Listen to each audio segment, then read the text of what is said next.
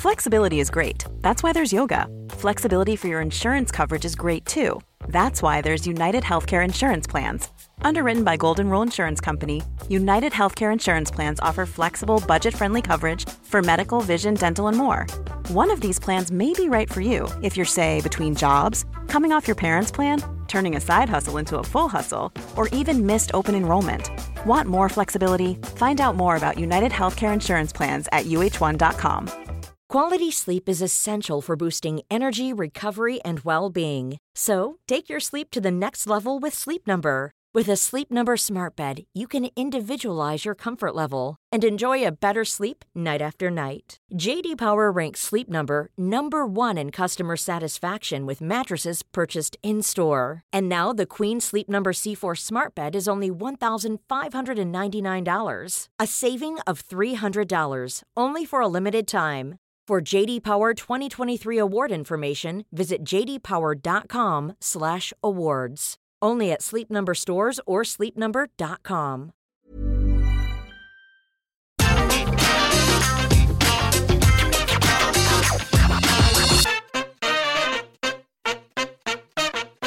Hello and welcome to another Top 10 debate. I'm Adam Wilborn from What Culture, joined by one of the Dudley boys, Michael Hamflett from What Culture, to talk about wrestlers who were as frustrated as the fans. But before we get into it, if you're a fan of this sort of thing, make sure you subscribe to What Culture Wrestling on either iTunes, Spotify, wherever you get your podcasts from, for daily wrestling podcasts where we review Raw, SmackDown, the Wednesday Night War between AEW and NXT, pay-per-views, we have interviews, roundtable discussions, and a roundup of the week, complete with a bloody good quiz, of course, on wrestle culture. As I said, joined by Michael Hamflett, though, to discuss his article, 10 WWE wrestlers who are as frustrated as the fans. Spoiled for choice on this one, I think it's fair to say, Hamflett. But what was the catalyst for this article?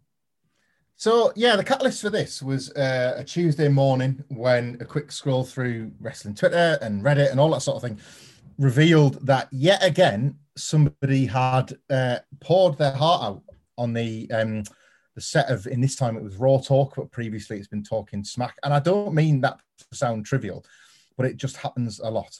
I don't mean that yet again thing to be kind of like to almost like marginalize the particular complaints of Peyton Royce, which were wonderfully orated as well. It was a fantastic promo from Peyton Royce, who, you know, I don't need to tell you how talented Peyton Royce is at Animal Board. Probably you less than most, just how great Peyton Royce is.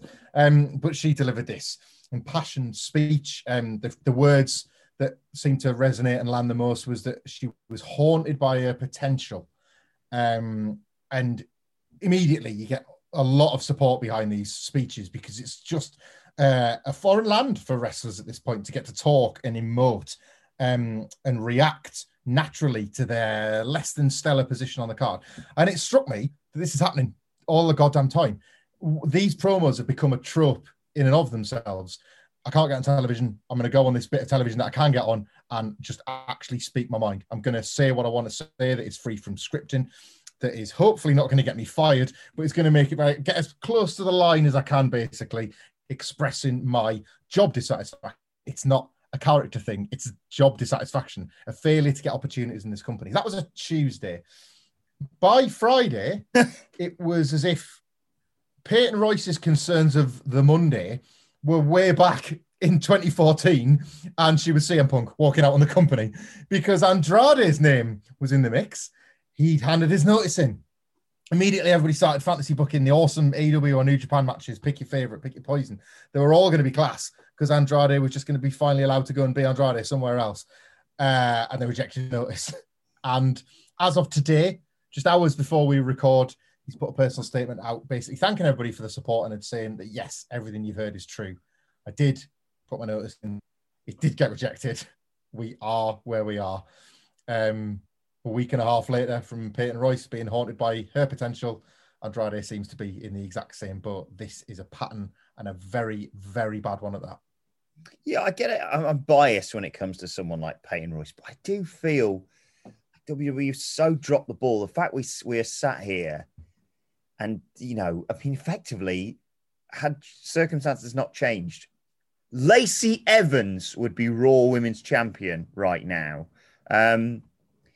You know, I distinctly remember around the time, and this is no slight on Thea Trinidad, Zelina Vega, as she's known in WWE. But you're looking around, you go, why is she being put in a title when you got people like Peyton Royce there, you know? And we figured the moment the best female tag team of all time split, but one of them was going to kind of fade into obscurity, and the other one was going to potentially. I mean, we saw that when she debuted that new finisher when she was doing some singles matches. Yeah, really, we thought she was going to be in a title feud within the next 6 months, and yet Billie Kay's the one who's gotten all the headlines and it's been incredibly entertaining when they were divided up between shows. And Peyton Royce is at best an afterthought, like you say, who barely makes an impression, if not an appearance on Monday Night Raw. But like you said, this is emblematic of so many others. When you talk about frustrations of being voiced, certainly in front of an audience, my mind immediately goes to The Miz, because that's a rant that I go back to on a sort of twice a year basis to remind myself that as much as he maybe come across as a knobhead on telly, whether it be on Raw or Miz and Mrs., if I'm honest, or he may not necessarily light the world on fire with his matches. God damn it, there's a person behind it all. And that was real frustration about people, you know, throwing barbs at him for trying to be as safe as possible so he can do the thing that he loves for a job for as long as possible. Yeah, it's loaded with complexities, is The Miz's legendary Talking Smack rant on Daniel Bryan. Reviewing Talking Smack every week was one of the first jobs I had at What Culture early into 2017. Now, I dare say there wouldn't have even been the call for such an article to exist had it not been for The Miz's promo in late 2016. It got that show on the map, and I think that's been well documented now. But only very recently, this story took on new life when The Miz did an interview with Renee Paquette shortly after winning the WWE title. He did her wonderful podcast. And in that interview, he explained how he'd been drafted to SmackDown and he anticipated a big role as the Intercontinental Champion, or just in general as a sort of a long tenured star. And on his first night, he'd been left off the card completely. And I think he'd made a bit of a noise about it backstage, and they were just passive, as you often hear they are. We got nothing for you this week. There'll be something for you next week. And it was just, he went into that Talking Smack promo already with a little bit of fire in his belly. It's as if that would have come regardless of Daniel Bryan daring to stoke those fires by questioning his pedigree as a wrestler, by questioning his commitment to the cause. And the great thing was, whilst Daniel Bryan was perhaps in the wrong to sound like he was casting an aspersion at The Miz, he felt very vindicated in his opinion that The Miz maybe didn't deserve it quite as much. Daniel Bryan at this point had lost his career to the bumps he took to get to that level. Whereas The Miz, as you say, with his very different style, was able to extend his way beyond what we thought Daniel Bryan was ever going to do. There was echoes, just enough echoes of the slander that The Miz used to have to deal with about being an ex-reality star. Daniel Bryan evidently respects The Miz more than to just call him an ex-reality star. But there were just echoes buried within that criticism that The Miz had long tied off. A guy that had gone to work that day to ask how he was going to be used, only to be told by his real bosses, well, we haven't got much for you tonight, and then be bantered off by his kayfabe one. Bryan was the general manager of SmackDown at the time. It was sort of a perfect storm of Miz having somebody in kayfabe to target for why he hadn't been used on the show that night, not least with the years and years of low-level heat between the two of them, stemming back to, of course, NXT, Rookie, and Teacher, and all that sort of stuff.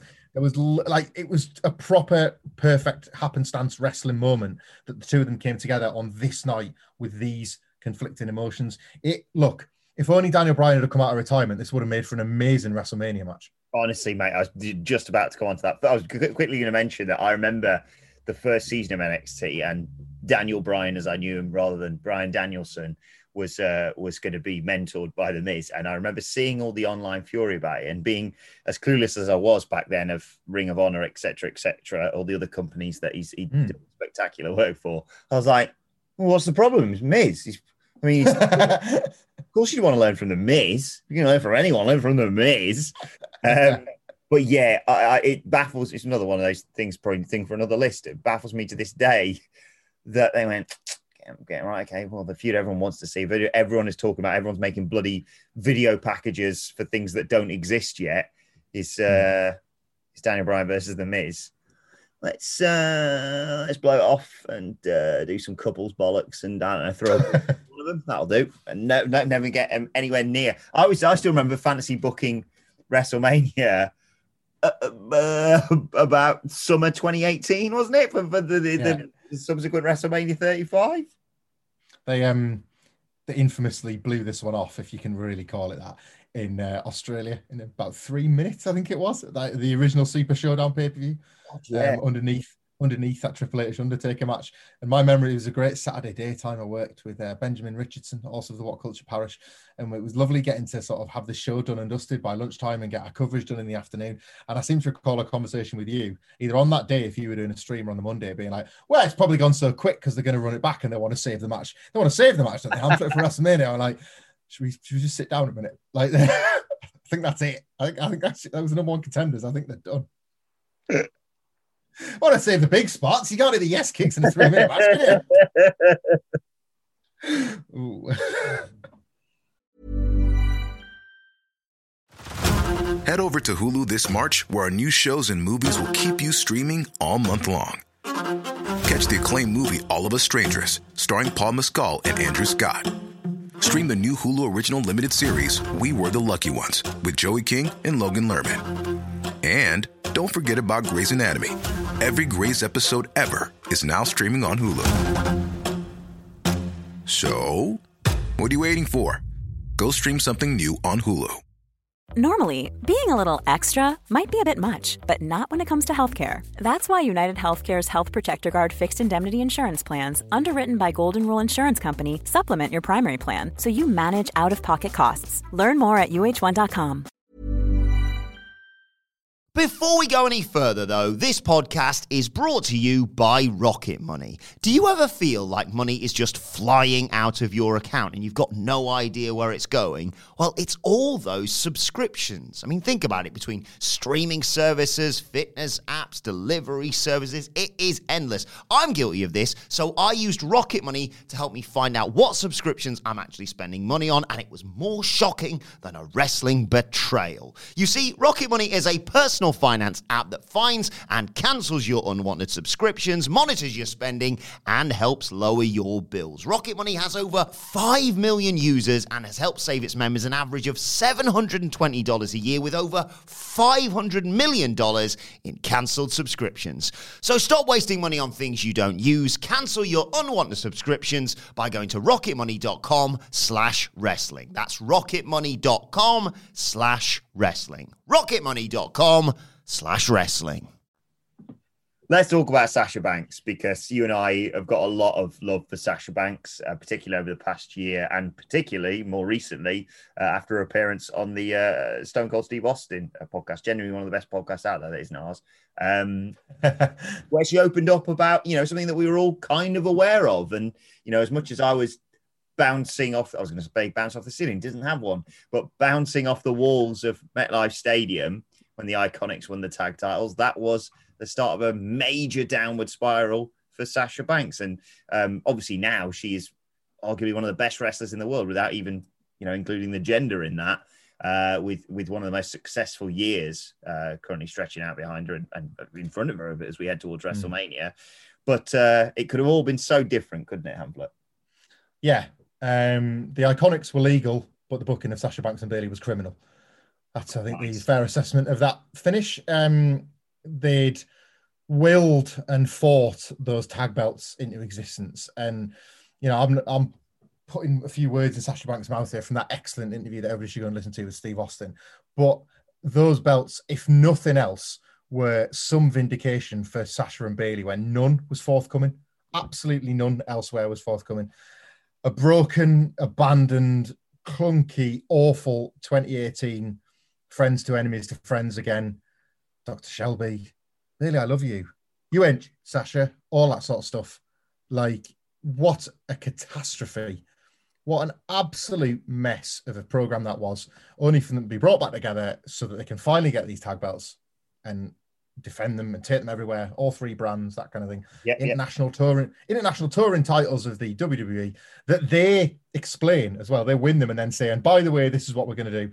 And then they get one successful defense and lose them in a bit of a like losing to the comedy act at WrestleMania. This is not a slight on the Iconics. It never has been. She talked about it in the realest terms she could. She just said, I think she said the word in order to not make it so stigmatized. It was depression. She knew she was suffering with depression.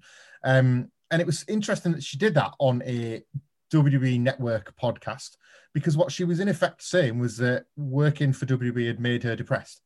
She didn't use those words because she's smart and she understands how to articulate problems in a way that they can appear more like solutions. You know, she talked about how she had to get away, how she had to reclaim her real name and her real hair color and her real life, because obviously the road is a torturous and exhausting one, and every wrestler probably should do this as a matter of course.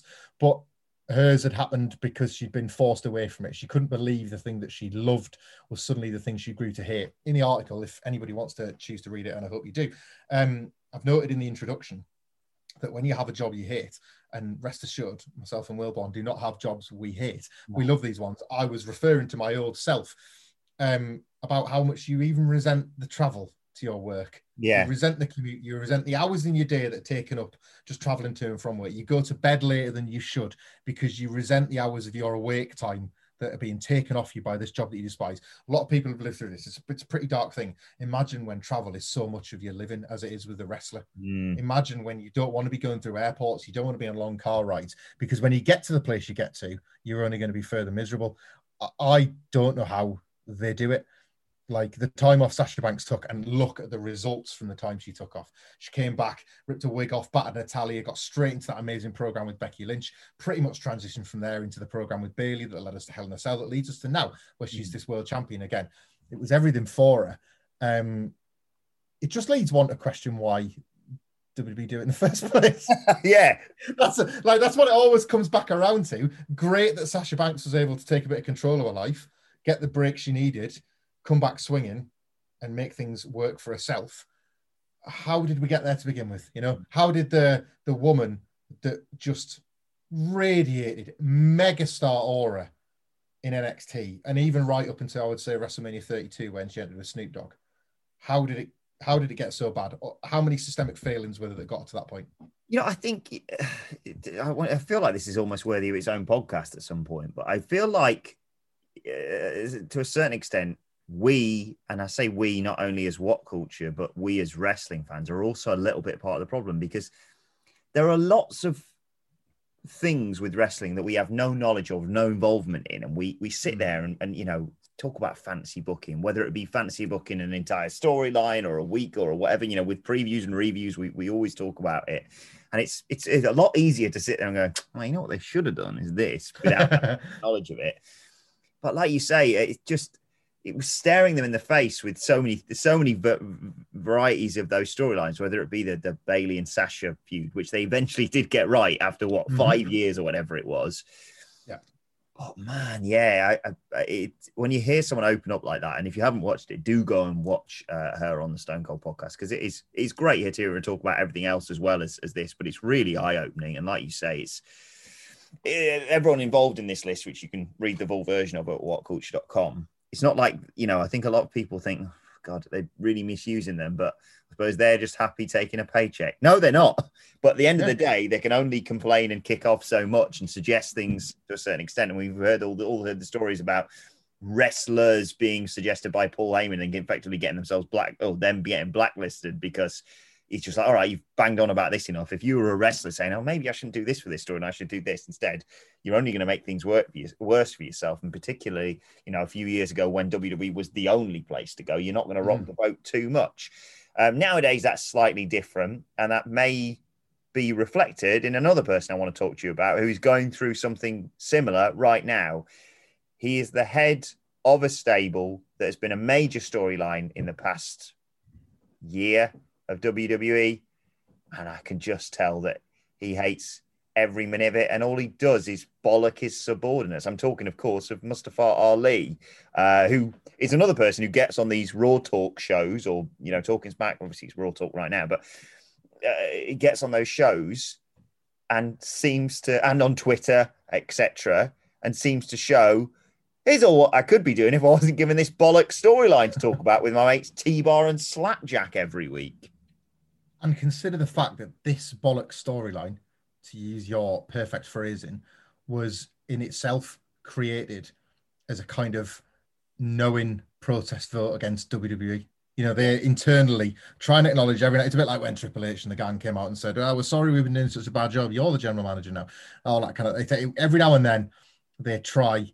It's all very inception-y. They try and acknowledge that they're doing a bad job, and here's how we're going to screen that bad job, and then we're going to look like, when we fix it, we're going to look like we solved all your problems, that sort of thing. Never works, ever. Retribution, just the latest example of that. Retribution existed in kayfabe because WWE is broken. It is broken as a star creation vehicle. And these people in these masks, led by Mustafa Ali, as he was eventually revealed to be the leader of, the guy that had been hacking computers and decided that wasn't enough. I need to get my two great storylines wasted here. Yeah, like I needed a petrol bomb generator because the only thing I could find when I went hacking was that Sonya Deville and Dolph Ziggler had a plan. Like that was all designed because people know that WWE fails a lot of its talent. That's why Retribution fundamentally exists, but they've never been booked as such ever. Night one, getting beat by disqualification. Night every other one, getting beaten clean. 1, 2, 3. You know, I can bang on the slapjack for WrestleMania drum all I want, but it's not going to trend as a hashtag. It's just never, ever going to take for Retribution. And Ali knows that, and he cuts promos every now and then, and a lot of them are for Twitter, where all he can really do is be so brilliant that when this is past, people remember that. That when all this Retribution stuff is over, people can look back and say, yeah, it was dreadful and it was turgid, but look at how hard he worked at trying to get it over. Remember this Raw Talk promo. Remember this YouTube one where he stood in front of an American flag in a suit. Remember this one where he tried. And I mean, I was pretty angry that they did this, but when he did that one about T-Bar, Slapjack, and you mock them, well, maybe we gave them those names so you would mock them. So because we knew you were going to mock them, we're right and we win. That's the real quiz. But his delivery was good. Yeah. The messaging was just minging, but the delivery was good. This one on Raw Talk that I mentioned for the list was the one that really stuck with me, because this was on the Raw Talk after Legends Night at the start of this year, their latest panicked, please watch Raw. And of course, people did. They tune in their vast numbers for this Raw and then don't bother watching again the following week. But Ali was there. The quote was, "We dedicated a 3-hour show to old has-beens. A night like tonight is exactly what's wrong with the company. I'm not bewildered. I know the generation before me paved the way, but when the hell are you going to let me walk on the path?" Great line. Great line, great sort of arrow to the heart, dagger to the soul, whatever, of the way that WWE continues to do business. And yet that was January. We're in March. We're on the way to WrestleMania, and that question is yet to be answered. And he's not even getting a bloody match with Kofi at WrestleMania. No, Retribution continue to lose. The open goal has been missed. The New Day are in something completely different. For the second time in a row, second, maybe third, definitely second, the Retribution have been ostensibly trying to recruit somebody and then just stopped. They just stopped trying to get Ricochet. They've just stopped trying to bother get Kofi Kingston. Like, it's just done now. They haven't recruited anybody new to the group, because why would you want to join this pack of losers?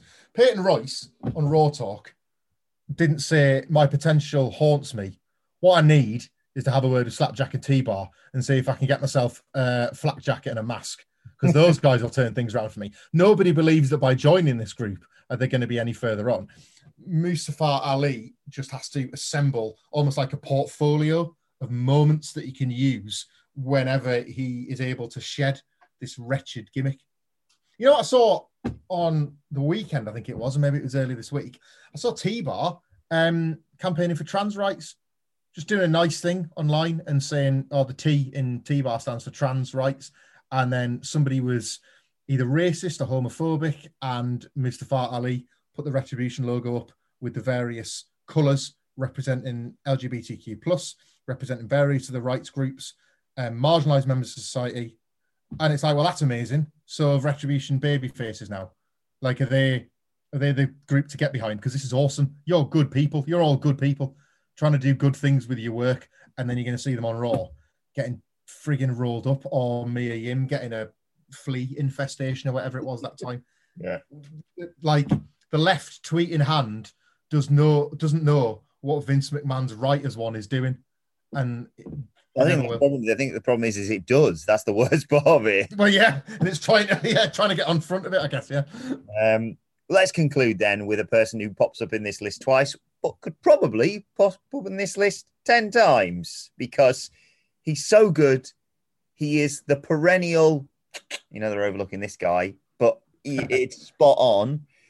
And it is one Cesaro, because you've got one here from a Raw promo. You've got one here from Talking Smack. I'm sure you could have more from Raw Talk or social media or interviews, because honestly, what are they? I mean, he gets flashes, but my God, I was just saying, just give him like I said before this, I know we're looking to head to a really good title match with Daniel Bryan at Fastlane this weekend, but I was like, why don't you give it Cesaro? Why don't you have Cesaro have one? We all know he's not winning the world title, but give him a build to a pay-per-view and let him just put on a mint match, because we all know he can.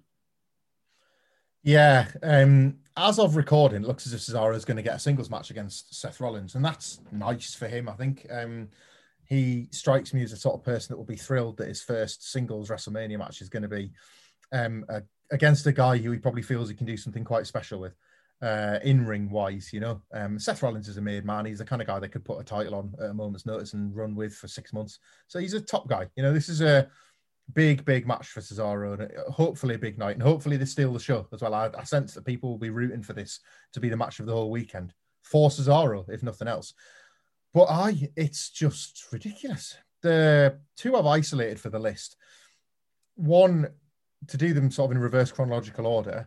One was the promo so good on Talking Smack that it worked everybody into thinking he was going to win the Elimination Chamber. Mm-hmm. And then WWE just didn't do it. He wasn't the guy. It was a bit like how they worked everybody into thinking Nakamura might win the Rumble, and then he just didn't do it. The level, it was so unremarkable about how he didn't get done what he said he would get done, that you're thinking, well, how much of this is booking and how much of this is just fans desperately clinging on to belief that their favourites are going to get opportunities? I don't know. It was a great promo. It was impassioned. It was believable, because it's probably is what Cesaro thinks. He just wants to be respected and regarded as one of the best to do this. I'm not a fantasist when it comes to Cesaro. I feel like, as good as he is and as exceptional as he is in bursts at talking and in ring, the bursts are electrifying. When he's showcased effectively, they're electrifying. But I also can see elements of maybe why he's not the tippy top guy. It's mainly promos, if I'm honest, which is ridiculous, because the guy can speak like 6 languages or something like that. He's a smarter man. He's a smarter man when he's asleep, snoring on a tour bus, than I am at my most awake, Cesaro. But I don't think he's got quite enough of that impassioned. To be honest, right, it's an impassioned Hulk Hogan delivery that Vince McMahon's never been able to quite switch off. He needs that bombast that I don't think Cesaro has, because he's laid. It's a quality I really like. I wish more wrestlers were a bit more laid back. I like it in my friends and my family in general. But he's got that, and that won't work with him with Vince McMahon. But in 2016, he was at least really pissed off. He'd been drafted 17th in the 6th round on WWE.com instead of on the show itself. He'd been drafted to Raw when everybody had said, oh, yet again, SmackDown's going to be the workers' show. It's going to be where all the wrestlers are. And he's like, what the frig am I doing on this sports entertainment thing? And it turned out both brands are pretty great for a bit. And he obviously did the best of 7 with Sheamus, and they became the bar. Got over again, because he really does know how to do that. He knows how to get over and stay over. So things worked out all right to a point. But what he was trying to say was, push me. Actually commit to pushing me, Cesaro. And don't do it by making me a .com draft on the show that I'm ill-suited to. Put me against other wrestlers that are at my level. But he's a nice guy, and he doesn't want to bury people, and he doesn't want to inadvertently drag people down while trying to put himself over. He's comes across Cesaro very much as one of the good guys, and maybe that's ultimately been his undoing all of these years. Hopefully, the match with Seth Rollins is so good that he is looked upon in another light for the first time in his career. It's a cliche, this is, but it's a big opportunity. It really is. Vince McMahon is watching. We know he's watching, because how thrilled was he with Kevin Owens when he went backstage to ask about his match with Chris Jericho? Vince McMahon is staring at that monitor, and if you have a bad night, you're going to know about it. But if you have a good one, there's a good chance he wants to look at you on that monitor again on that stage. So hopefully this Seth Rollins feud is the feud. I like to think Seth's such a general that he probably wants to do it for Cesaro. And it'd just be nice if one of these rants didn't end up just being as impotent as all the rest.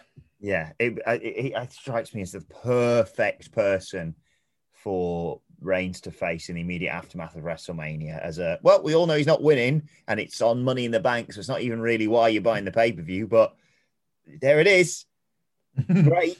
Just let it happen. Like you say, I said he's been on this list twice. He should be on more than that, in my opinion, because he's as frustrated as the rest of us, but he's a consummate professional and a wonderful performer. And hopefully one day soon, that frustration will ebb away once they actually realize what they've got on their hands, or he goes to AEW, either or. Let us know your on wrestlers who are as frustrated as the fans. There's a whole load more on this list. I'm sure you can guess, and you can read more about it up at whatculture.com. But let us know your thoughts at WhatCultureWWE on Twitter. Watch there. You can follow both of us. You can follow Michael Hamflett at Michael Hamflett. You can follow me at Adam Wilborn. Follow us all at What Culture WWE, and make sure you subscribe to What Culture Wrestling wherever you get your podcasts from for daily wrestling podcasts. As I said, if you want to read this article, just search for 10 WWE wrestlers who were as frustrated as the fans. That is available right now on whatculture.com. This has been another top 10 debate. My thanks to the author of this article, Michael Hamflett. Thank you for joining us, and we will see you soon. Head over to Hulu this March, where our new shows and movies will keep you streaming all month long. Catch the acclaimed movie All of Us Strangers, starring Paul Mescal and Andrew Scott. Stream the new Hulu original limited series We Were the Lucky Ones with Joey King and Logan Lerman. And don't forget about Grey's Anatomy. Every Grey's episode ever is now streaming on Hulu. So, what are you waiting for? Go stream something new on Hulu. Join us today during the Jeep Celebration event. Right now, get 20% below MSRP for an average of $15,178 under MSRP on the purchase of a 2023 Jeep Grand Cherokee Overland 4xE or Summit 4xE. Not compatible with lease offers or with any other consumer incentive offers. $15,178 average based on 20% below average MSRP from all 2023 Grand Cherokee Overland 4xE and Summit 4xE models in dealer stock. Residency restrictions apply. Take retail delivery from dealer stock by 4/1. Jeep is a registered trademark. Spin your passion into a business with Shopify and break sales records with the world's best converting checkout. Let's hear that one more time. The world's best converting checkout. Shopify's legendary checkout makes it easier for customers to shop on your website, across social media, and everywhere in between. Now that's music to your ears. Any way you spin it, you can be a smash hit with Shopify. Start your $1 a month trial today at shopify.com/records.